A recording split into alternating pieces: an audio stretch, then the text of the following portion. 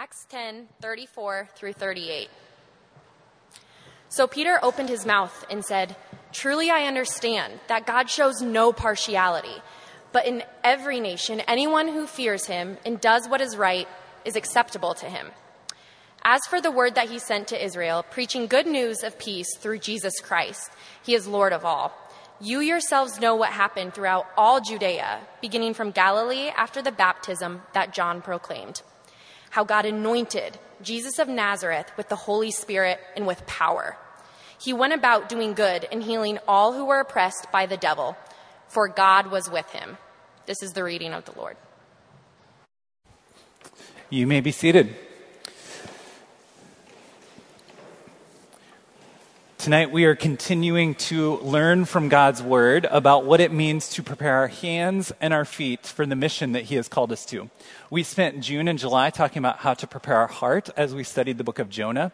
And then we are grabbing some passages of Scripture that really show us how to equip our hands and feet for the mission that God has called us to. We believe that God has called us to a mission. We believe He's called us to a mission because if we are a disciple, we are told, we are commanded by our Savior to go and make disciples, who make disciples to the ends of the earth. We also feel like we need to prepare our hands and our feet for mission because, as you just saw, 5,000 students just walked past our building on the way to an event with the university. We have a unique opportunity to serve them.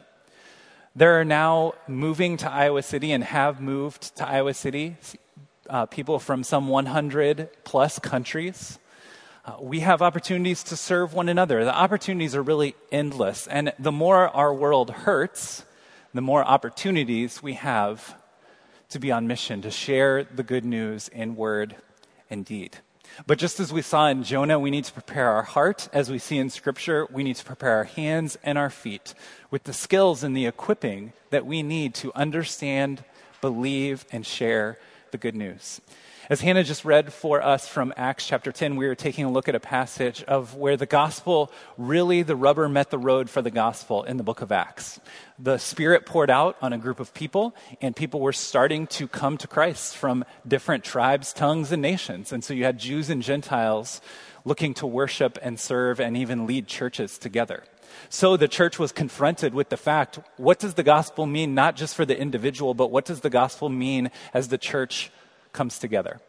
So we see a very instructive description here of what it looks like to be a gospel-oriented church. So if you haven't already, turn with me to Acts chapter 10, and we'll get started. Heavenly Father, thanks for this opportunity to hear from you. We look forward to hearing from your word and your Spirit and your people tonight.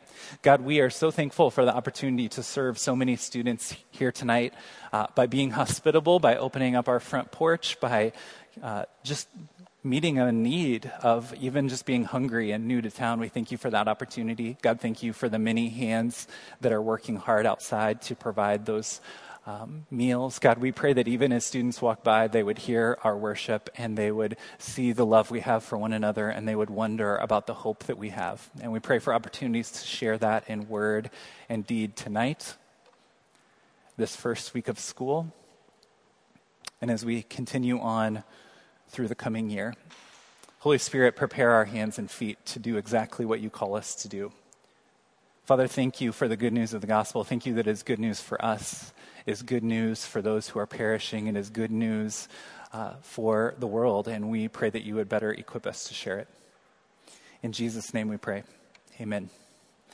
So Hannah read for us Acts 10:34 through 38, where Peter opens his mouth and he proclaims the good news of the gospel.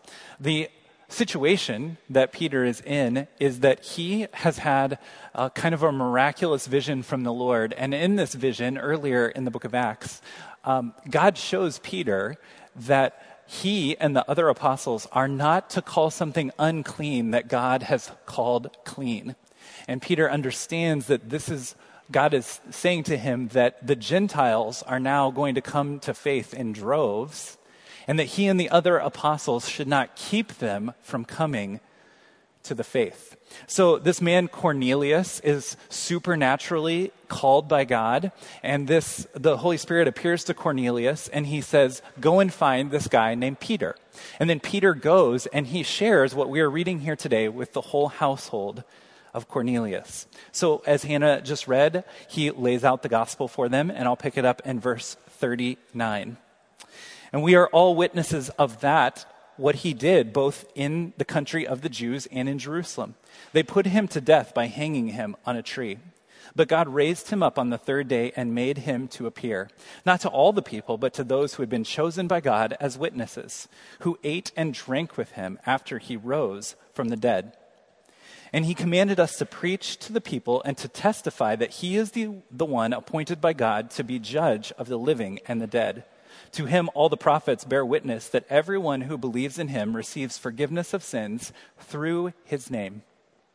Verse 44, while Peter was still saying these things, the Holy Spirit fell on all who heard the word. And the believers from among the circumcised who had come with Peter were amazed because the gift of the Holy Spirit was poured out even on the Gentiles. For they were hearing them speaking in tongues and extolling God. Then Peter declared, can anyone withhold water for baptizing these people who have received the Holy Spirit just as we have? And he commanded them to be baptized in the name of Jesus Christ. Then they asked him to remain for some days. So let's recap what's happening here. The Holy Spirit does twofold work or multiple-fold work here. The Holy Spirit first draws Cornelius to Peter and says, go talk to this guy, Peter. And then Peter has the vision on the rooftop of God saying to him, don't call unclean what I have called clean. And then the Holy Spirit shows Peter the depths of the gospel. This gospel going to the Gentiles is not like a new covenant. It's God's plan from the beginning to bring some from every tribe, tongue, nation, and people to him.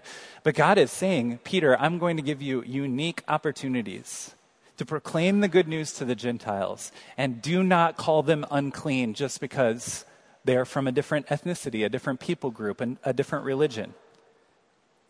This has been God's heart from the beginning, and so God is showing Peter this is a further unfolding of the good news of the gospel and God's kingdom plan. Then Peter goes to Cornelius' house and gives this very evangelistic message. He reminds them of the story of Jesus because everyone in the land had heard and knew about the story of Jesus and had even heard that he appeared to some after he rose from the dead. Then Peter lays out in great detail what the gospel looks like. And then the Holy Spirit interrupts him, which I think is funny, and we'll talk more about that in a minute. The Holy Spirit interrupts him and falls on these Gentiles, on Cornelius' house. And then Peter says, who can keep these people from being baptized? And then they invite Peter to stick around because they want to be discipled by him. They want to hear more about the depths of the good news of the gospel, which the Holy Spirit and Peter have been communicating to them.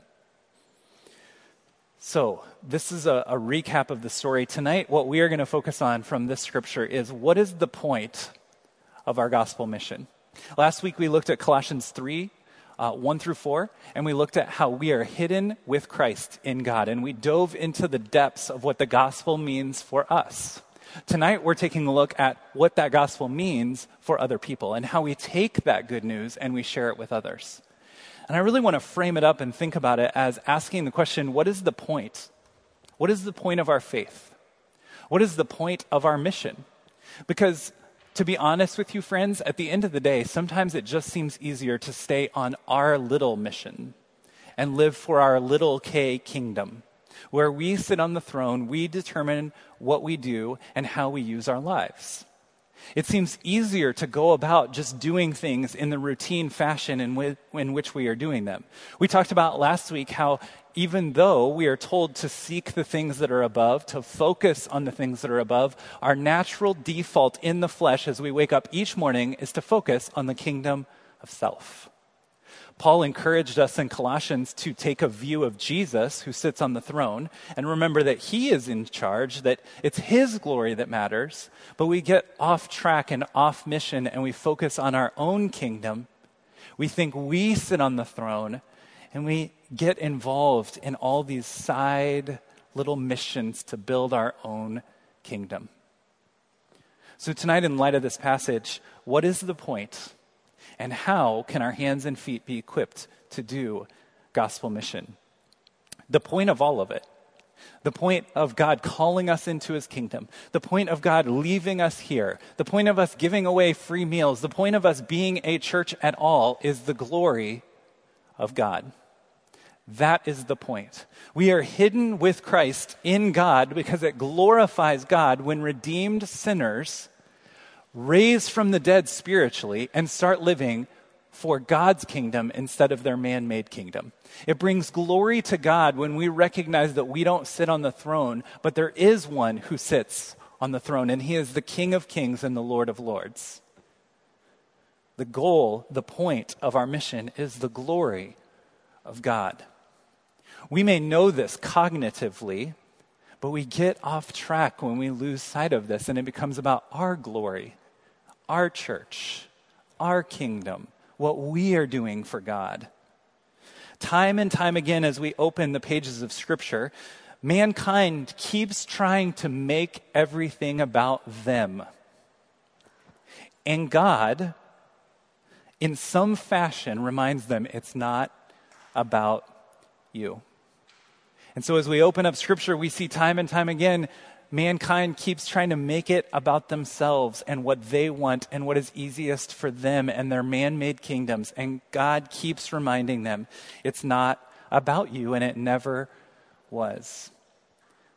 Time and time again, we keep trying to make our lives about what we want and build our kingdoms. And God keeps having to remind us it was never just about you. See, friends, the most loving thing that God can do for you is to make your life all about his glory. The most loving thing that God can do is make your life more and more about his glory. You know why? It's because it's what you were created to do.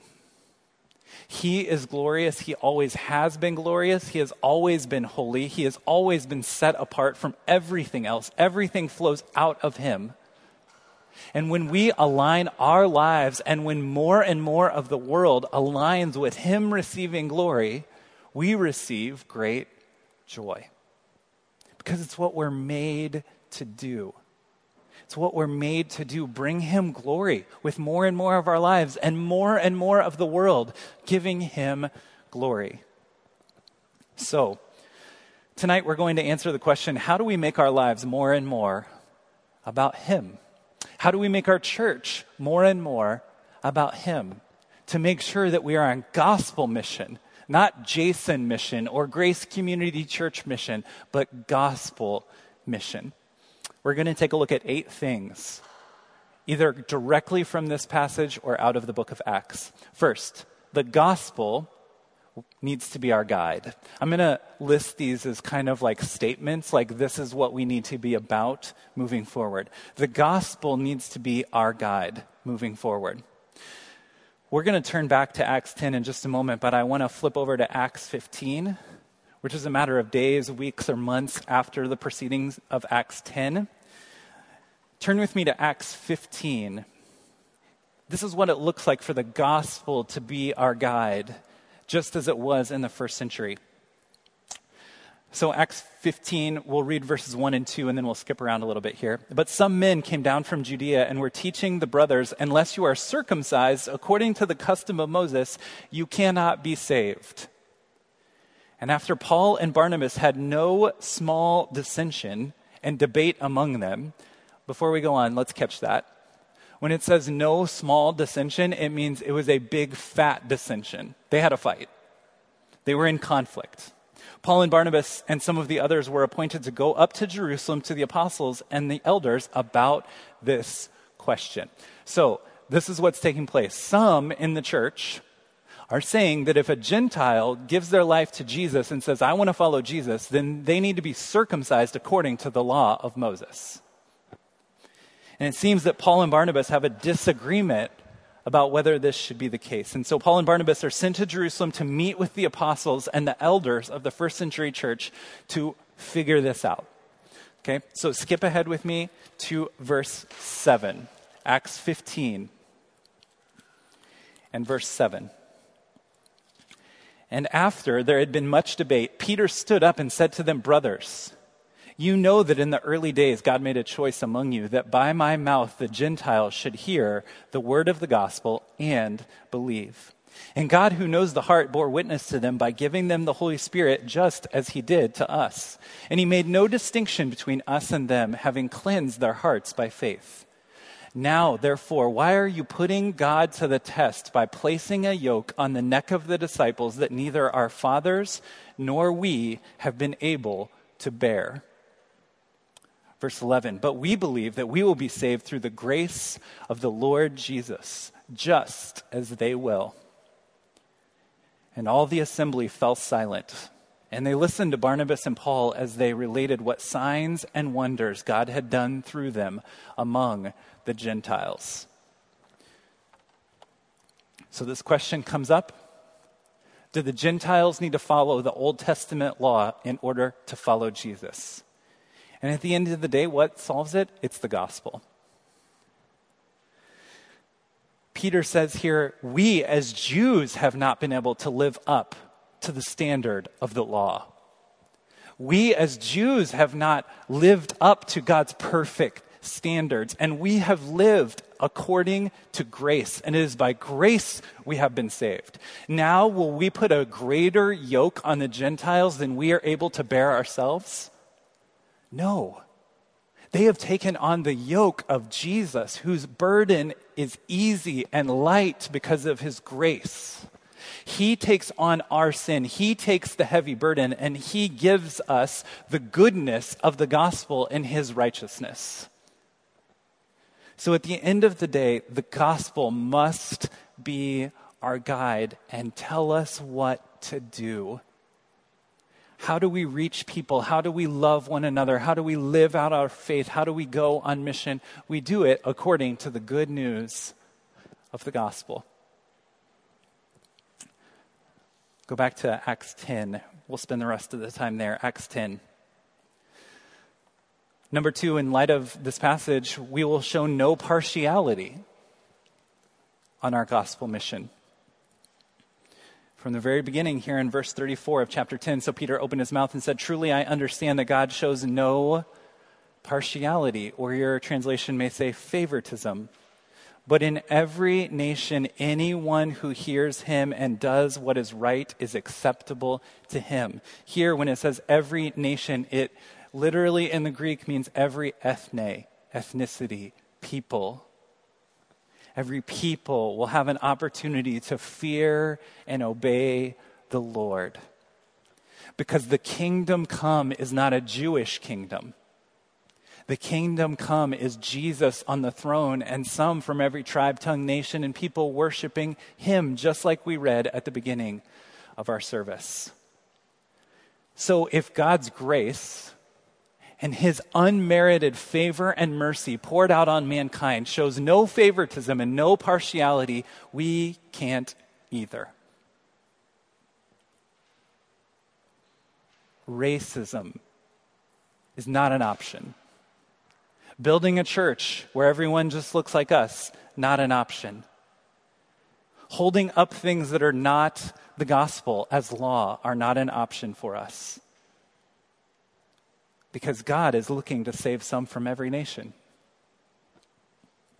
So we will show no partiality. We'll hit on this in just a moment. Number 3, we will speak the truth in love. Verses 42 and 43, "And he commanded us to preach to the people and to testify that he is the one appointed by God to be judge of the living and the dead. To him all the prophets bear witness that everyone who believes in him receives forgiveness of sins through his name." Usually when we use this phrase, speaking the truth in love, it comes out of Ephesians, and it talks about the church, how the church interacts with one another. But here we see in Peter's gospel presentation a great example of speaking the truth in love. What does he tell them? He says, we preach and testify to the people that he is the one appointed by God to be the judge of the living and the dead. So there's truth, that there is someone who judges the living and the dead. And at the end of our lives, we will give an account for the right and the wrong that we have done. And either we have our own merit to stand on or Christ's righteous perfection to stand on. But at the end of the day, there is a judge. And how we live our lives matters. And what we decide about Jesus matters. It's the truth. It's one part of the good news. But the second part is that everyone who believes in him will be found acceptable by God and have their sins forgiven. Meaning everyone must give an account, but everyone can get in on this deal. Everyone can get in on this. The righteousness of God credited to you. It doesn't matter if it's Jew or Gentile. People from every people group will have this opportunity. This is speaking the truth in love in our gospel presentation. When we declare the good news of the gospel, we put out a warning to people that life is shorter than they think and we'll all have to give an account for our lives, and eternity is really long and heaven is very real and separation from God and hell is very real. But anyone can get in on this. You don't have to clean up your act. You don't have to look like a certain way or vote a certain way or go to my church or know all the things. You just have to receive what Christ freely offers. So if we are to be on gospel mission, we must speak the truth in love. We spend a whole Sunday putting our faith in action and serving all over our community. We're looking to bless those in our community by praying for them, eating with them, listening to them, serving them. But at the end of the day, we share the good news with our lips. We declare the good news. Number 4, we will preach the good news. And he commanded us in verse 42 to preach.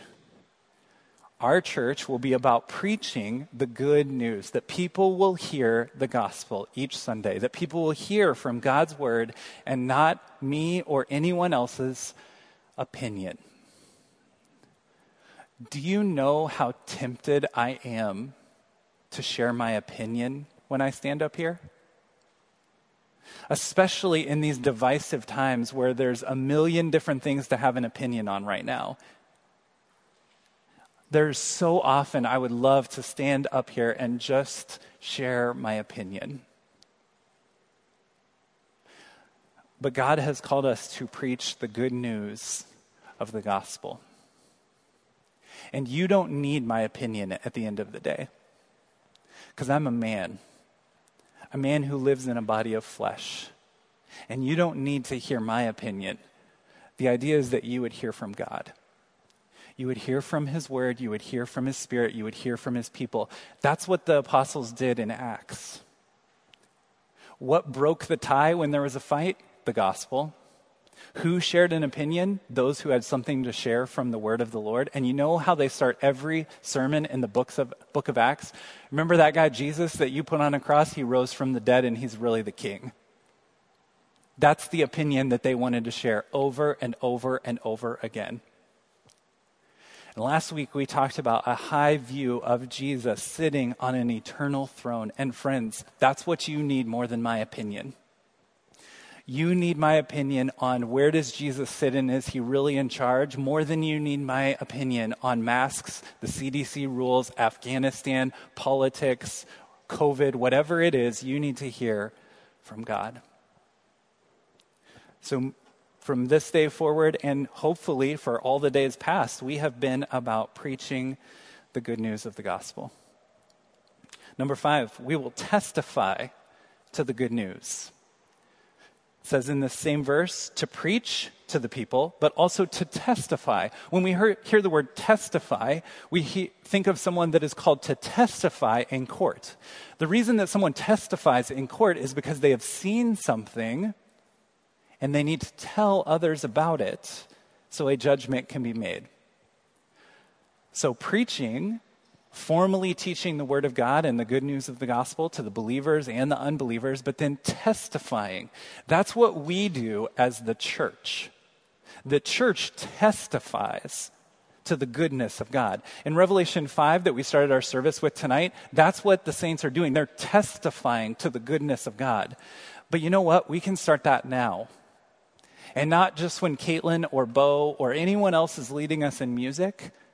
Our very lives testify to who our God is. Our very lives testify to whether we know good news or not. So to be a people of gospel mission, we must preach the word of God, but also testify to the gospel with our lives. Give testimony of the hope that we have, of the good news that we have. And we live in a culture that is increasingly less interested in going to church, but is in need of good news more and more. So testifying isn't just inviting people to church. Do that, that's great. But testifying to the good news with our lips, with our actions, with our lives is the call of the entire church. Number 6, we will let the Spirit interrupt us. What we read in the book of Acts is most often a description of what God is doing in the book of Acts. It's typically not a prescription, meaning do this, and then the Holy Spirit will interrupt you. But at the end of the day, we need to be a people that allows the Holy Spirit to interrupt our plans. Have you had this happen to you? The Holy Spirit interrupt your plans? I thought I was moving to Iowa for 4 years. I'm here 15 and a half years later. The Holy Spirit interrupted my plans. Has the Holy Spirit interrupted your plans, whether it be big plans or small plans? As a church, we want to be a people that is open to the interruption of the Holy Spirit. We want to be open to the idea that we at times get caught up in our own kingdom and our own mission, and we need the Holy Spirit to interrupt our plan and say, this is actually what you're going to do. And he may tell an individual that, he may tell a group that, a leadership team, a group of elders, a preacher, a person leading music. It could be anyone.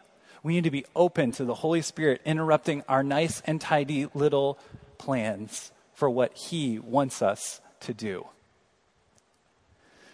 I am a preacher, and I guarantee that Peter had more to say in his sermon. But the Holy Spirit was like, you're done, Peter. I got things to say. We need to be a church that invites the Spirit of God to interrupt us or to knock us back on track when we get off track and we start living for our kingdom.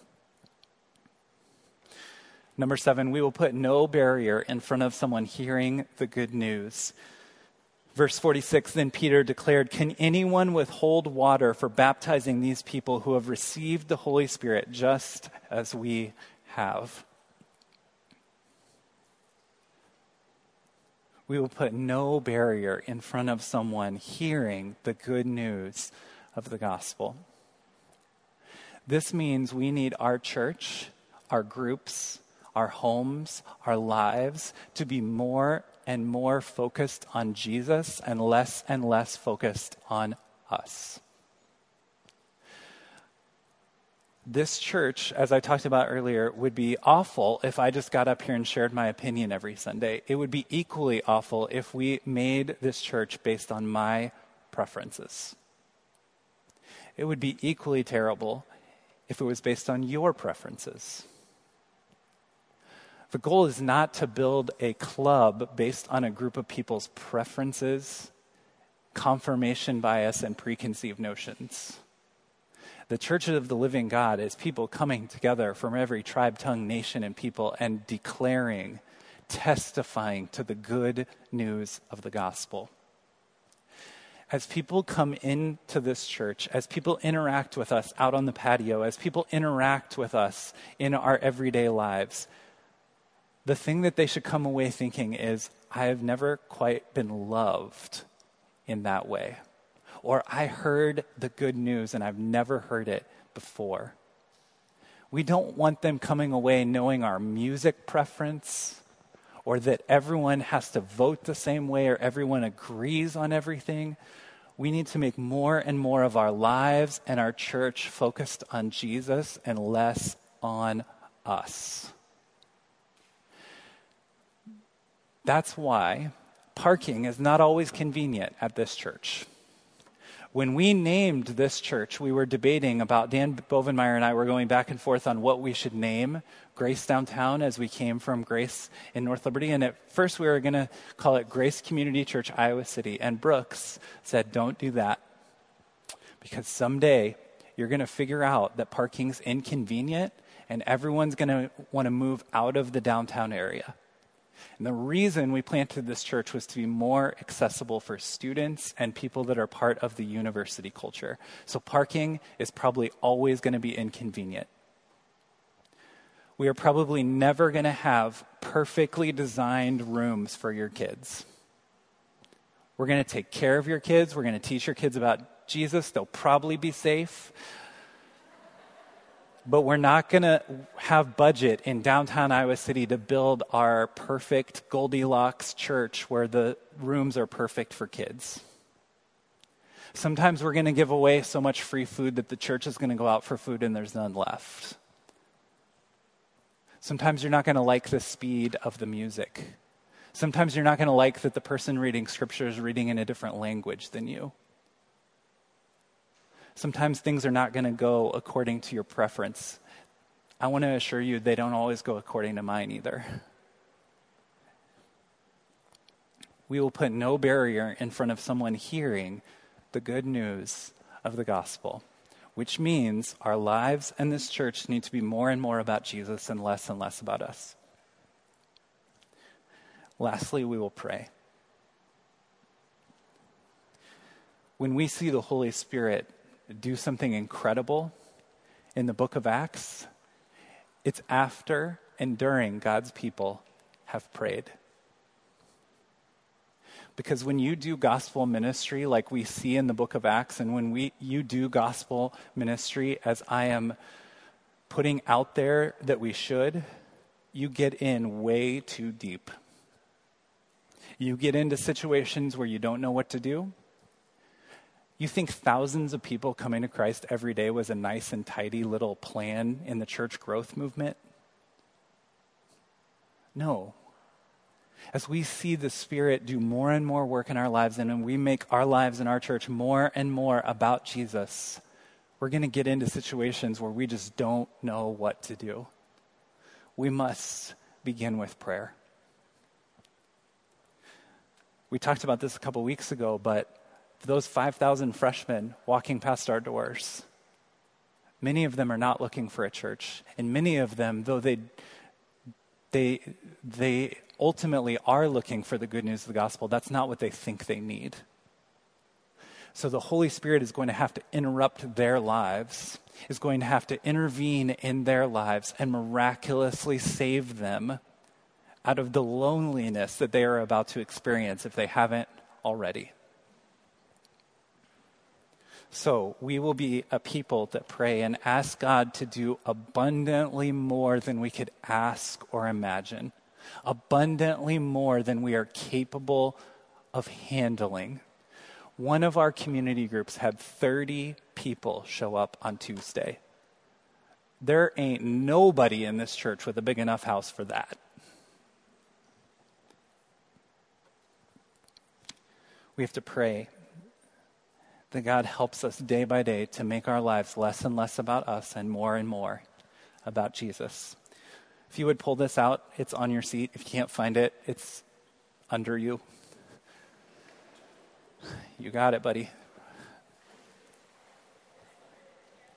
This is a simple reminder that we must begin with prayer. If you don't end up with one, there's one on every chair. There's some at the check-in desk. This is the beginning of our acronym BLESS, as we're learning to bless our world with the good news of the gospel. This is just a reminder that our lives, our day, our church service needs to begin with prayer. Before you try to stick this on your water bottle, it is not a sticker. So if you're really frustrated because it won't stick to your sticker, it's a cling. It goes on mirrors or glass. But I would encourage you to put this somewhere that reminds you to begin your day with prayer. Put it in your mirror, put it in your car, put it in your Bible, put it in front of your coffee maker, wherever you're going to begin your day. This is a reminder to begin with prayer. We're going to close our service tonight by talking about some very practical ways that we can be on mission. And the first thing that you're going to hear about is Friends of International Students with Wade Summers. He's going to tell you about how you can adopt international students that are now here at the University of Iowa. Wade, come on up. I got a mic here. There you go.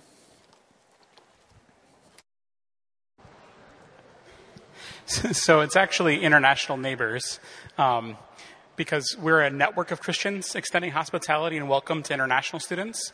And so in order to do this well, we need the whole body to come together.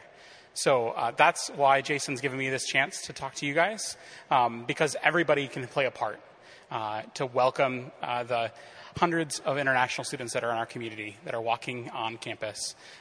So that could be something like being particularly matched with a student and intentionally, relationally connecting with one student. We can point you to Friends of International Students, another organization that does that matching program. But that also might be providing food for an event. We do monthly events to give a chance for international students to meet both an American Christian community member as well as a peer-level Christian. And so this coming Saturday, we'll be doing a pontoon boat rides on Lake McBride.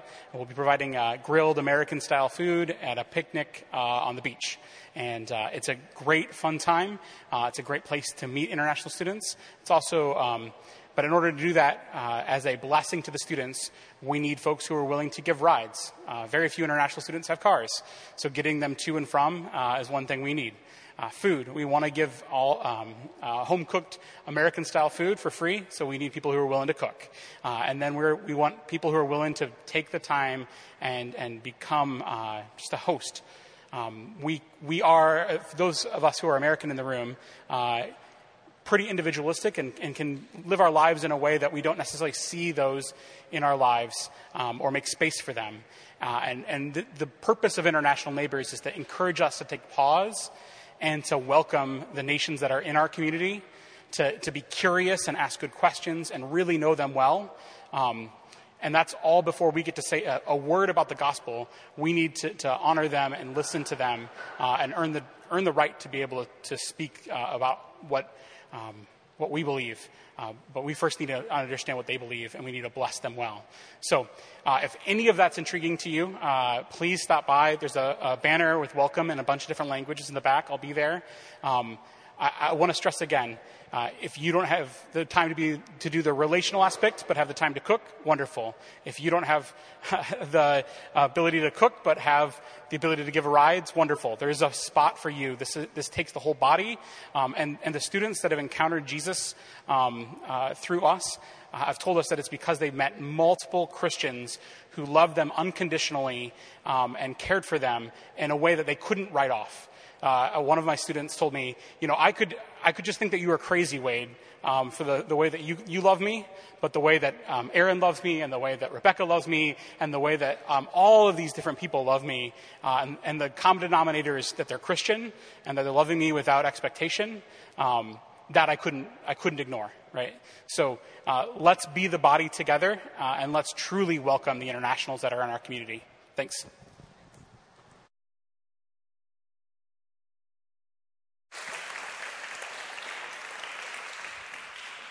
As Wade said, he's got a banner right back here. He would love to talk to you. And as he said, there's a number of ways to get connected. And just thinking as Wade was talking, you think it's kind of an inconvenience having lockdowns and not being able to do what you want to do during COVID. Imagine being in another country and not knowing the language and not being able to go home.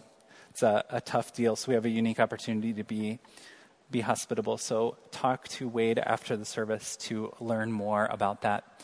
As Caitlin mentioned tonight, we are doing a series this fall. Another way to be on mission is we are doing an evangelistic sermon series where we are talking about encounters with Jesus. We are talking about people in the Gospels and their encounters with Jesus. And as we see the way Jesus interacted with them, we will be able to present the gospel in a number of different ways. And we will also learn something as the church about how to communicate the good news of the gospel as Jesus did to a wide variety of people. It's going to be a great series for you to invite friends to. It will start the week after Labor Day, so in 3 weeks, and it will go until we start Advent, the first part of December or end of November. So great opportunity to invite people that have not been to church in a while, invite people that are looking into the claims of Christ, invite people that you're reading the Bible with, invite people to read the Bible with you, and then go to this sermon series. It'll be a great opportunity for you to do so. So I wanted to give you a couple of practical ways to live this out as an individual, as groups, and also as a church. Would you pray with me? God, we thank you for this opportunity that we have tonight to worship you. We want to continue to worship you as we interact with one another, as we interact with students, as we interact with people from our community, as we interact with people that primarily worship in North Liberty that are cooking our food right now. God, we're just so thankful for what you're doing among us, and we want to invite you to do still more. We want to invite you to interrupt our plans and do whatever it is you want to do among us. In Jesus' name we pray. Amen.